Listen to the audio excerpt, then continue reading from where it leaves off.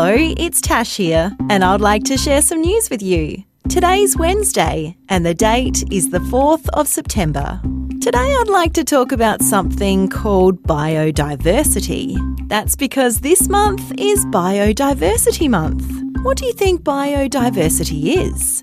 Biodiversity is all about the different living things we have on planet Earth.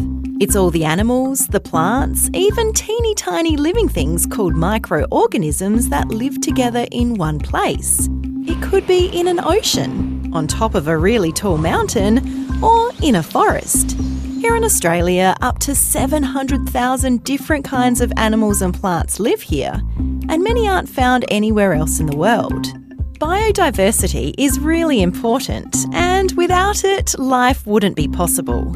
Us humans need plants because they give us clean air to breathe and food to eat. And plants need animals like bees and butterflies to help them grow by carrying pollen from one plant to another. Biodiversity is the web of life. That's why during Biodiversity Month, we're being encouraged to think about how we can protect it and learn even more about the animals and plants that create our wonderful world. And that's the end of news time for today on ABC Kids Listen. Let's catch up again tomorrow.